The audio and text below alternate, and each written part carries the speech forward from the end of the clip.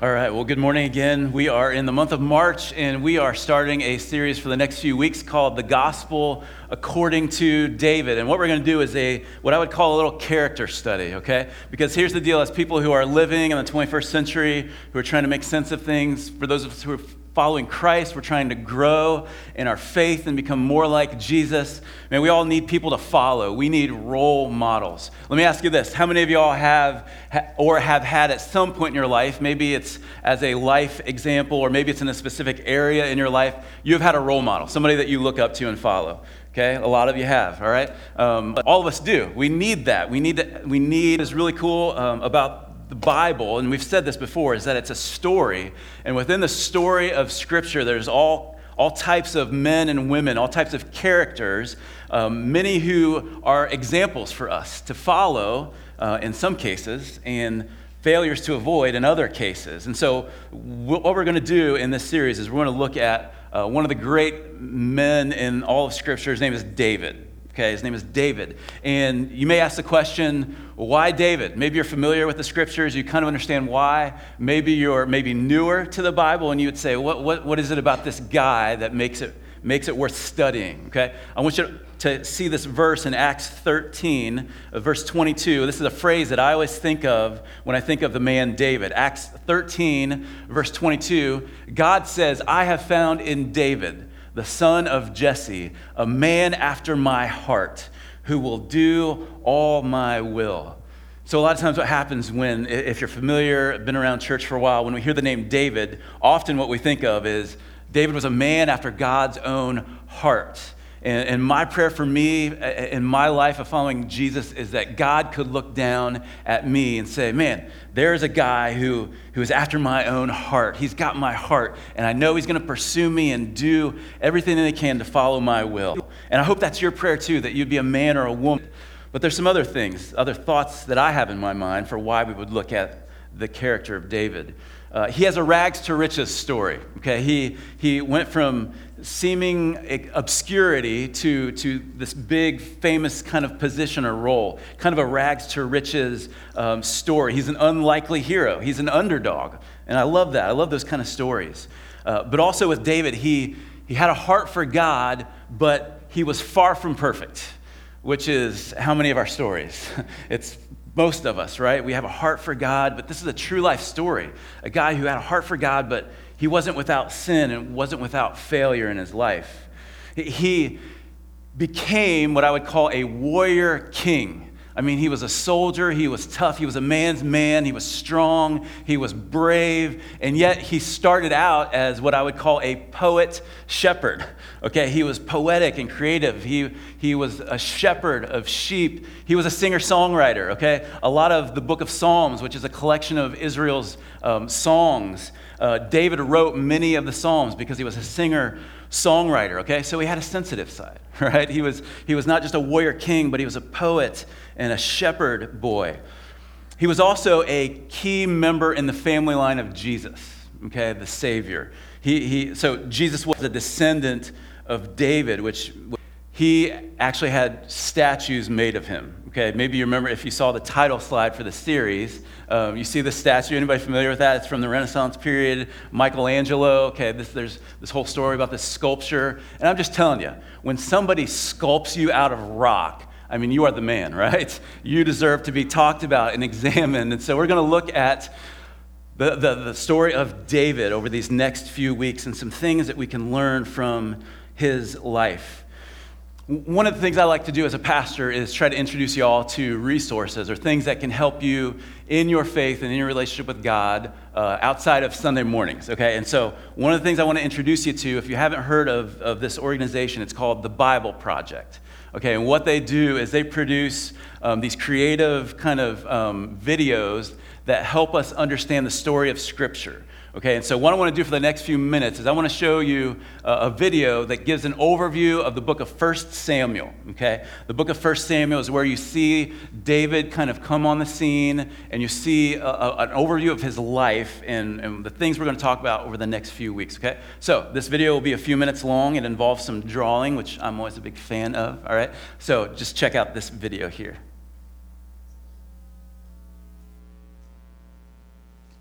the books of 1st and 2nd Samuel. They're two separate books in our modern Bible. We're just going to cover the book of 1 Samuel in this video. So after Israel was rescued from slavery in Egypt, they made a covenant with God at Mount Sinai and eventually came into the Promised Land. And there, Israel was supposed to be faithful to God and obey the covenant commands.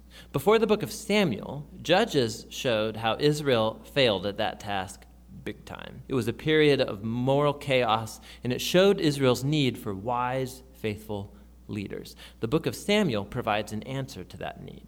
The book of Samuel's story focuses on three main characters: the prophet Samuel, where the book gets its name, and then King Saul, and after that, King David. And all three of them transitioned Israel from a group of tribes ruled by judges into a unified kingdom ruled by King David in Jerusalem. And the book of Samuel has a fascinating design that weaves the story of these three characters together in four main parts. Samuel, he's the key leader and prophet in the first section of the book, but then he also plays a key role in the next section, which is Saul's story, and it's told in two movements: Saul's rise to power and then his failures. And the second part is about his downfall and his tragic death. And then the drama of Saul's demise is matched by David's exciting rise to power. And then David's story is told in two movements. First, he rides the wave of his success, followed by his own tragic failure and the slow self-destruction of his family and then his kingdom, and see how this all unfolds. Part 1 picks up from the chaos of the book of Judges, and we're introduced to a touching story about a woman named Hannah. And she's grieved because she has never been able to have children. And by God's grace, she finally has a son named Samuel. And in joy, she sings this amazing poem in chapter 2. And the poem is all about how God opposes the proud and exalts the humble, about how despite tragedies and human evil, God is working out his purposes in history. And also it's about how God will one day raise up an anointed king for his people. Now, Hannah's poem has been placed here at the beginning of the book to introduce these key themes that we're going to see throughout the whole story, like the next one. Samuel grows up and becomes a great prophet and leader for the people of Israel, at the same time that the Philistines rise to power as Israel's arch nemesis. And in this crucial battle, the Israelites get arrogant, and instead of praying and asking God for help, they trot out the Ark of the Covenant as this kind of magic trophy that will automatically grant them victory in battle.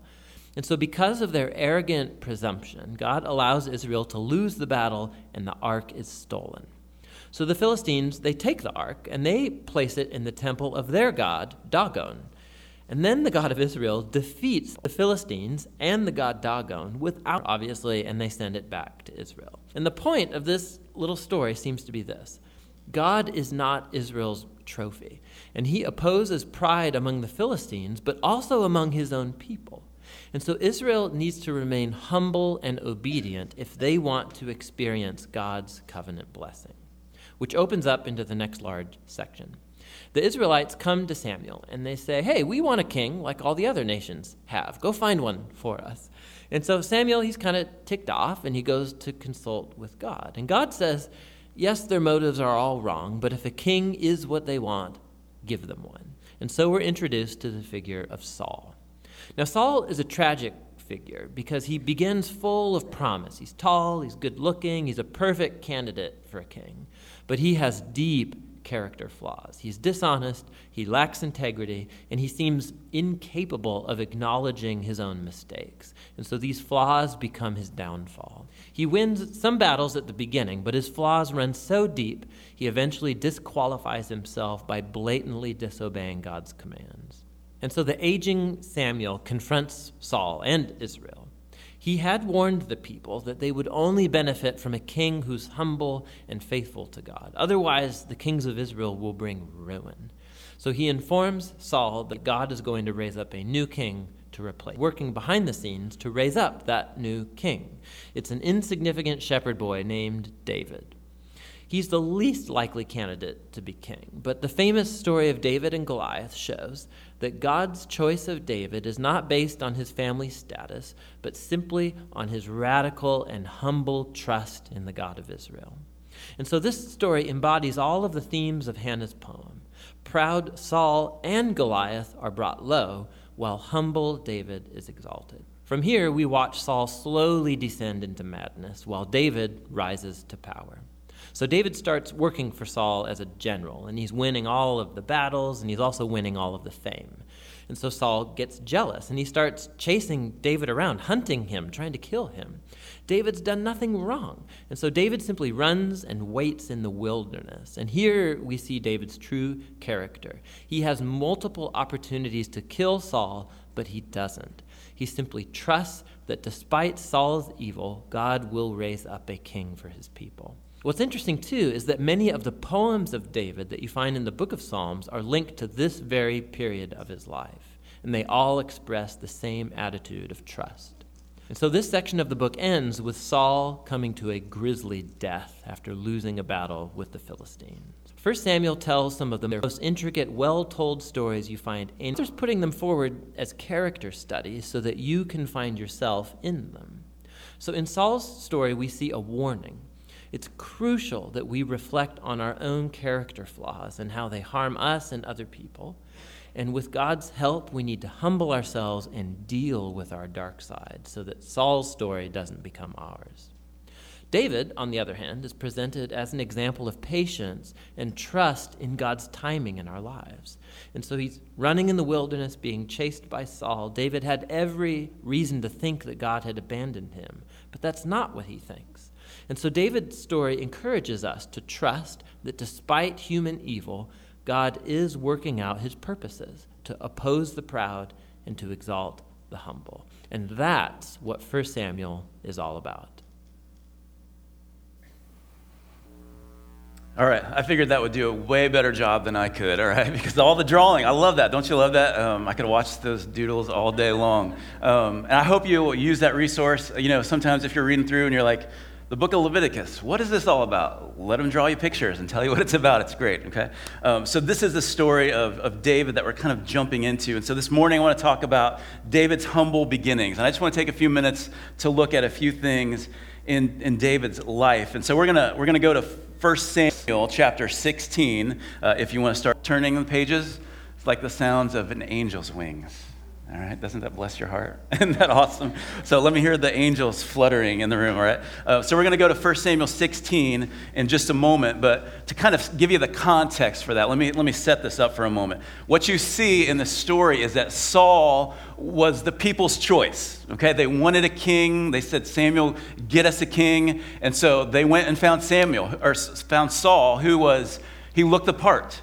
He was the tallest man, the best looking man in Israel. And so they said, he looks like a leader. Let's choose Saul to lead us. But what you saw and what you heard here, you saw how the story ends, right? Did you see the graphic depiction of the sword through the chest? That was the best part of the whole thing. But here's the deal. He had all kinds of character flaws and deficiencies that disqualified him. He threw away his role. In 1 Samuel 13, before we get to chapter 16, it says this about Saul. Samuel said to Saul, you have done foolishly. You have not kept the command of the Lord your God with which he commanded you. For then the Lord would have established your kingdom over Israel forever. But now your kingdom shall not continue. The Lord has sought out, and this is where that phrase about David comes from. The Lord has sought out a man after his own heart. In other words, not after the people's heart. You have not kept what the Lord commanded you. And so what we see is that Saul looked the part, right? He was tall, dark, and handsome, and yet his character and his obedience to the Lord were lacking. And so God removed him. God pulled him out of that place. What God wanted was not a man after the people's heart. He wanted a man after his own heart. And this is where David comes along, okay? And so 1 Samuel chapter 16, we're going to kind of read through this, and I'm going to talk through this as we go. But in 1 Samuel 16, Samuel's kind of frustrated and upset because Saul is not God's man for the job. And it says in verse number 1, the Lord said to Samuel, how long will you grieve over Saul, since I have rejected him from being king over Israel? Fill your horn with oil and go. I will send you to Jesse the Bethlehemite, for I have provided for myself a king among his sons. And so the Lord says to Samuel, hey, Get over it, okay? I've chosen a king who is after my own heart, and so I want you to go, and you're going to anoint him. Verse number 2, Samuel said, well, how can I go? If Saul hears it, he will kill me. And the Lord said, take a heifer with you and say, I have come to sacrifice to the Lord. And invite Jesse to the sacrifice, and I will show you what you shall. The Lord commanded and came to Bethlehem. The elders of the city came to meet him trembling and said, do you come peaceably? Okay, so here's Samuel, this prophet, this leader who's coming to town, and they're kind of nervous. They're like, did we do something wrong? What's going on? Why are you here? Are you here peaceably? Verse 5, and he said, peaceably, I have come to sacrifice to the Lord. Consecrate yourselves and come with me to the sacrifice. And he consecrated Jesse and his sons and invited them to the sacrifice. So remember that the Lord said to Samuel, okay, there's one of the sons of Jesse who is going to be the king that you're going to anoint. Okay, so here's verse number 6. Jesse and all of his sons come before him, and it says, when they came, he, or Samuel, looked on Eliab. He's the firstborn, okay? And he thought, surely the Lord's anointed is before him. So here's what Samuel does. He looks at the sons of Jesse, and he sees the firstborn. He's probably the tallest, the strongest, right? He's the most together. He's the one who looks like a leader. Samuel looks at him and goes, surely this is the guy. Surely this is God's man for the job, right? And he's looking out at the son, Eliab. Look at verse number 7. And this is really the key text of this whole passage. Verse number 7. Or on the height of his stature, because I have rejected him. For the Lord sees not as man sees. Man looks on the outward appearance, but the Lord looks on the what? The heart. He looks on the heart. So what the Lord says is, hey, everybody, man looks on the outward appearance, on what's going on the outside. And he says, I don't look at things that way. I don't look at the outward. I don't look at the circumstance. I look beneath the surface. And he goes on in verse number 8, it says that Jesse called Abinadab and made him pass before Samuel. Okay, son number 2. And he said, neither has the Lord chosen this one. Verse 9, then Jesse made Shammah pass by, and he said, neither has the Lord chosen this one. Okay, so do you get the scene of like picking out your team for dodgeball, and it's like, nope, you're not on my team, nope. He like goes through all of these sons. Verse number 10, and Jesse made 7 of his sons pass before Samuel. And Samuel said to Jesse, the Lord has not chosen these. Then Samuel said to Jesse, are all your sons here? And he said, there remains yet the youngest, but behold, he's keeping the sheep. In other words, there's one more left, but I mean, he's like the runt of the family. He's off doing his thing. He is tending to the sheep, which was the lowest position in the family, okay? And Samuel said to Jesse, and he sent and brought him in. Now, he was ruddy, and he had beautiful eyes, and he was handsome. Okay, now if you're a man in the room, you're like, that's probably not the description I want to be told of me, right? You know what it means? You know what he was saying about this young David? He was a pretty boy, right? He was a pretty boy. He's probably wearing skinny jeans or something, whatever. I don't know. And you're like, man, this is what you got left? But here was the deal. Look what the Lord said. Arise, anoint him, for this is he. Then Samuel took the horn of oil and anointed him in the midst of his brothers. And the Spirit of the Lord rushed upon David from that day forward. And Samuel rose up and went to Ramah. So here's the scene. All 7 sons, the Lord says, nope, none of these. Any more sons? Any more kids? Yeah, the youngest one. So he's the youngest son. He's doing the lowliest job. He's on he's the lowest rung of the totem pole, right? He's overlooked by dad, who's kind of like, oh, I guess I do have one more son, don't I? All right, okay. Bring little David. He's a shepherd boy. Pretty boy, he comes, and it's like, surely, out of all these brothers, this little guy, no. But the Lord says, he's the man. He is the one. And what he does is it says that he anoints him with oil, which was the sign of, you understand something theologically here. This is not what happens today. When you and I put our faith in Jesus, the Holy Spirit comes within us, comes to take up residence within us, and we never lose the Holy Spirit. But the way God worked in previous times was the Holy Spirit would come upon a person, okay? That's why at Pentecost, the big deal was the Holy Spirit came, it dwelt on them and in them. But the way God used to work was God's Spirit would come upon a person and equip them and guide them. And so if you remember a few weeks ago, we were in Psalm 51 where David is praying, he's repenting before the Lord, and he says, Lord, don't take your Holy Spirit from me. Okay, that's something that we don't have to pray today, because when we receive the Holy Spirit, he doesn't go from us. But what David was happening with David was the Holy Spirit came upon him, and his leadership, his presence in his life was on his life from that day forward. And so what happens is David is anointed to be king, and one day he would become the king. But it wasn't going to happen for years. Okay, and so it's kind of like this prophecy being spoken over your life, like, man, God's going to do amazing things with your life. You're going to get to do this and this, and you're going to be in this position of power and authority and influence, but it's going to be 10 years down the road. And this will see a few things in the story of David. And here's the bottom line this morning, and it's straight out of verse number 7 that we just saw, okay? Here's the bottom line. The Lord sees not as man sees. The Lord sees not as man sees. And every single one of us in the room should be like, amen. The Lord doesn't look on the outward appearance and on the outside of things like we do. He sees so far beneath that.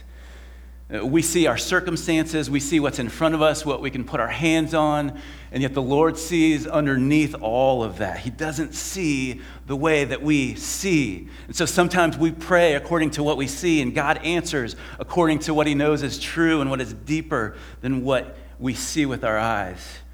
And I want to say this, he looks on the heart, not the outward appearance. Okay, this doesn't mean that you have to be ugly for God to use you, all right? Because you saw the story of David. He was still a handsome young man, right? So you can look the part on the outside. That's okay. God is okay with that. But where he looks primarily, where he looks first, is not the outside. It's the heart. It's the inside.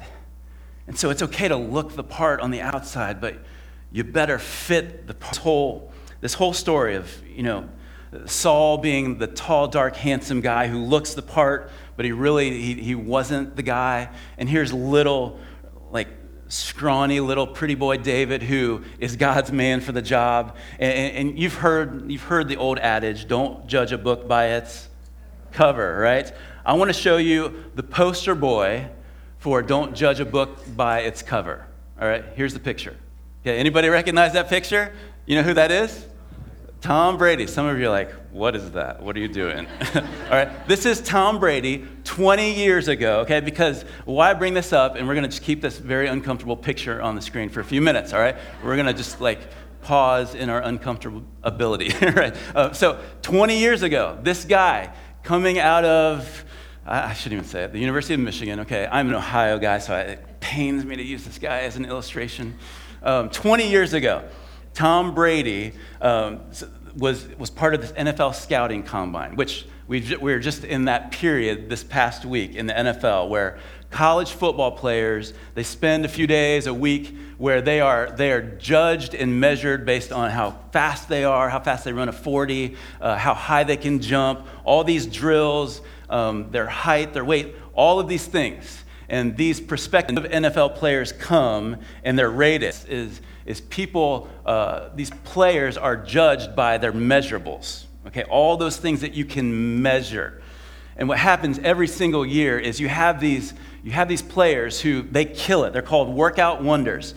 They kill it physically in all these drills and all these things, and all these scouts are drooling because they're like, oh my goodness, this guy is going to be an amazing player, just because they have all these measurable qualities. And they go into the NFL and they tank. They're the worst players. They don't last. Why? It's because you judge them off of the outward stuff. They looked the part. They were fast. They were strong, all these things, but they did not survive. And the story of Tom Brady is that he was drafted number 199, I believe was the right number, 199 in the 6th round, which was like, he was in essence like the pretty shepherd boy, right? That was like overlooked by all the scouts and all the teams that were like, this guy, look at him. I mean, look at him. He's just standing there. And like, this does not have the ring of like the superstar player, right? It's like, man, that guy could be like my little brother. He just looks lame there, okay? And pick number 199, like towards the end of this draft. You know what he looks like today? This is Tom Brady today. Guy with 6 Super Bowl rings. The GOAT, the greatest of all time. This dude is unparalleled. It pains me to say this. I can't stand Michigan guys, okay? But this is him. This is his story, all right? He is the poster boy for don't judge a book by its cover. And so every single year at this time of the year, every year that picture of him comes up in all of the NFL stuff because everyone's like, there's a diamond in the rough somewhere in there. Look at Tom Brady. He is the poster boy for this. So don't judge based on all the measurables. Look at the intangibles. Look at the heart. Because you know what Tom Brady has? Again, I hate to say this. He has the heart of a champion. Boy can ball. He's got all the stuff inside. But if all you were doing was measuring him by the way he appears, you would go, forget it. Pass on him, right? And the story for us is, man, if people judge us based on the outward appearance, and we're always trying to pose and play the part and look the part. And God says, no, I don't see the way that others see. I don't look on the outward appearance. I look at the heart. I look at the heart. And so there's a few quick things that I want to see from David, from his humble beginnings, okay? Beginnings, just for the next couple minutes. Here's the first thing I want to say. God chooses us and uses us by his grace. God chooses us and uses us by his grace. What you see in the story of David is that David, later on, he was a giant killer. I mean, he did big things. You get that? There's a pun there, okay? Y'all aren't with me, all right? Okay, he did big things. He killed giants. He did spectacular, special things. But at this point in the life of David, he had done nothing noteworthy of. I mean, he was obscure as could be. He was a no-name. He had done nothing to earn or deserve this kind of favor and notoriety, this kind of position. And the same thing goes for you and for me, that God chooses us and uses us by his grace. He doesn't look at us in all of our accomplishments and all of our appearance and all these things that we bring to the table. No, he chooses us and uses us by his grace. Not because of our merit or our worth, but he chooses to set his love and affection on us, and he chooses to use us. In fact, Romans 5 verse 8 says it this way, that while we were still sinners, while we were still dead in our offer him, by his grace, still he chose us and loved us. And so that's the first thing I want us to see from his humble beginnings. God chooses us and uses us by his grace. Here's a second thing that I want to mention. God doesn't care about our fame, but our faithfulness. God doesn't care about our fame, but our faithfulness. You know, David, again, he was the low man on the totem pole. He was overlooked, but man, he was faithful, wasn't he? He was faithful. And he would go on to be famous. But the reason he was a man after God's own heart wasn't because he was famous, because he did a lot of big things. It was because he was faithful to the Lord in everything and all that he did, through the highs and the lows, through the failures and the victories.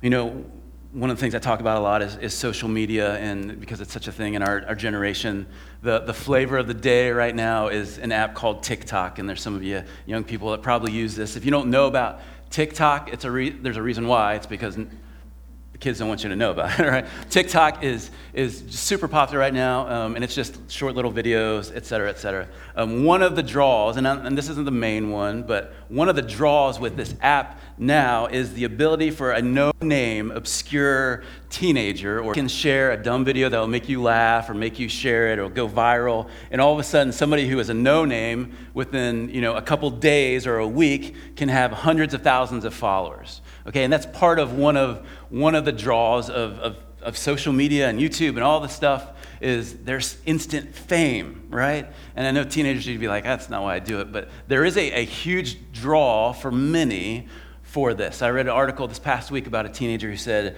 I'm done with this, I'm not doing it because of this addiction that I have to trying to, pose and win favor and have people follow me and like me and all this stuff, and it ends up leading to emptiness.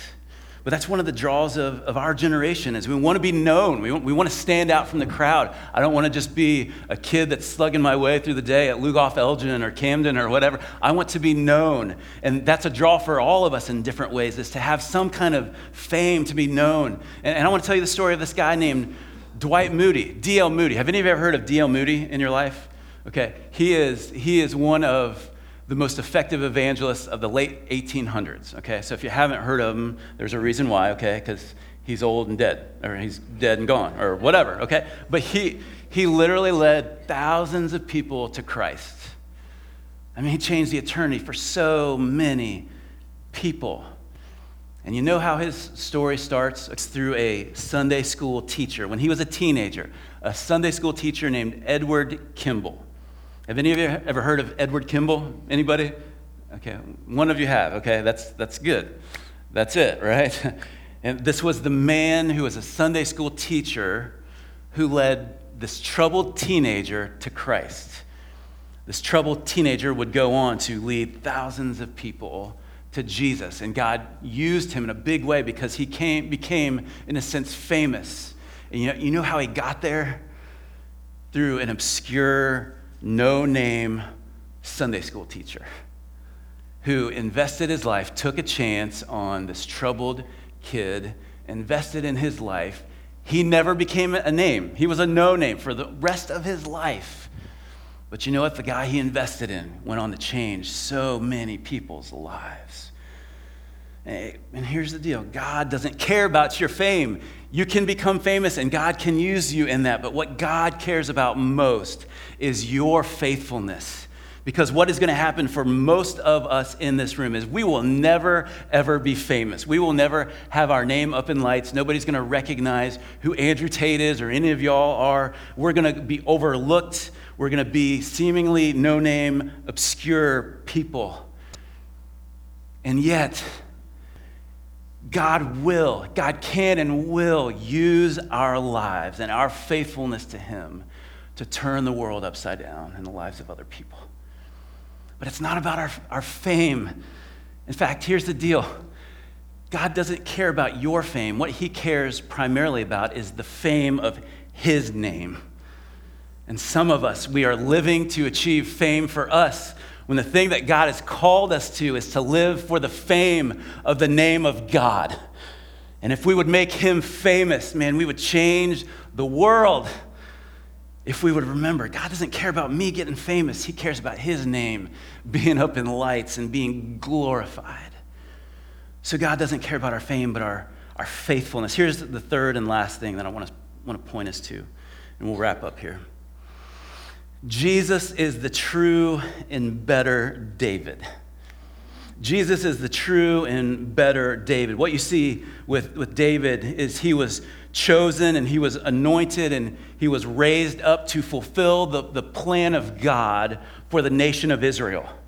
And just like David was raised up as king to fulfill God's plan for the nation of Israel, Jesus Christ was chosen and anointed and raised up to fulfill God's plan for all of humankind, to redeem us. Follow. It is great to look at his life and say, man, I want to be a man after God's own heart. And I hope there are people in your life, men or women in your life, that you point to and you watch their life and you go, man, they follow God, and man, I want to live that kind of a life, and I want to honor God like that, and I want to be that type of a man or a woman or husband or wife or father or mother or whatever it is. I hope you have examples that you follow and that you look to.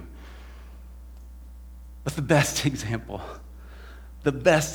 is not even David, it's Jesus. He is the example that all of this is pointing to.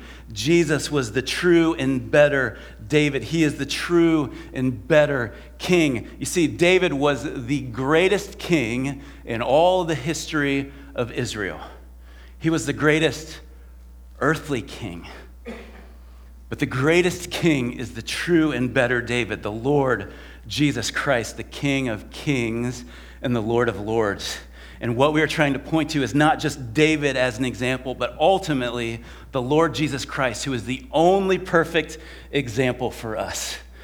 Jesus is the true and better David. And so let me remind you again of this big idea this morning. The bottom line is this: the Lord sees not as man sees. The Lord sees beyond the surface. He looks beyond the surface. He looks beyond your appearance. He looks beyond your position. He looks beyond your accomplishments. He's looking into your heart. And that is what he wants. He wants your heart. He wants the affection of your heart for him. He wants your faithfulness to him. That is what he's looking for. And so let me give you permission. You don't have to posture or pose or try to prove anything to God, because he's not looking at your outward appearance. He's not looking at how you carry yourself and the things that you do and all the stuff. He's looking primarily at your heart. He's looking at your heart, and what he wants is your heart devotion to him. And so the most important thing that you and I could do today is not play the part, is not look the part. It's to submit our hearts to him fully. Amen. Let's pray. Father, this morning, thank you for who you are. Thank you that you don't judge us by our cover. God, you are looking into our hearts. You desire worship from the inside out. And Lord, I thank you for the example of David that we are talking about this morning and through the next few weeks. God, I know the failures that we'll learn from, that we can avoid, hopefully, God, by your grace. And yet, Lord, I want more than anything for us, for our eyes, for our hearts to be turned towards you, that we would realize that you, the Lord Jesus, you are the true and better David. You are the King of all kings, and you are the one that we want to pattern our lives after. You are the one that we want to follow. You are the one that we give our hearts to. We can look at and examine and learn from the life of David, but you are the one that we give our hearts to. And so, God, thank you that this morning, as you look down on this group of people, God, you see below our circumstances. You see beneath the surface. God, even the smiles that some of us are faking this morning, you see beneath that. God, you see into our hearts. And you're not looking for perfection. You're just looking for submitted, faithful hearts. And so, God, I pray that as we continue to worship you this morning, God, that our hearts would be open, that our hearts would be laid bare before you, God. That we wouldn't try to cover them up or again, posture for you or anybody else, but God, that we would open ourselves and our hearts to you, that we would worship you move into this continued time of worship through offering and through communion. God, would you meet with us, we pray in Jesus' name. Amen.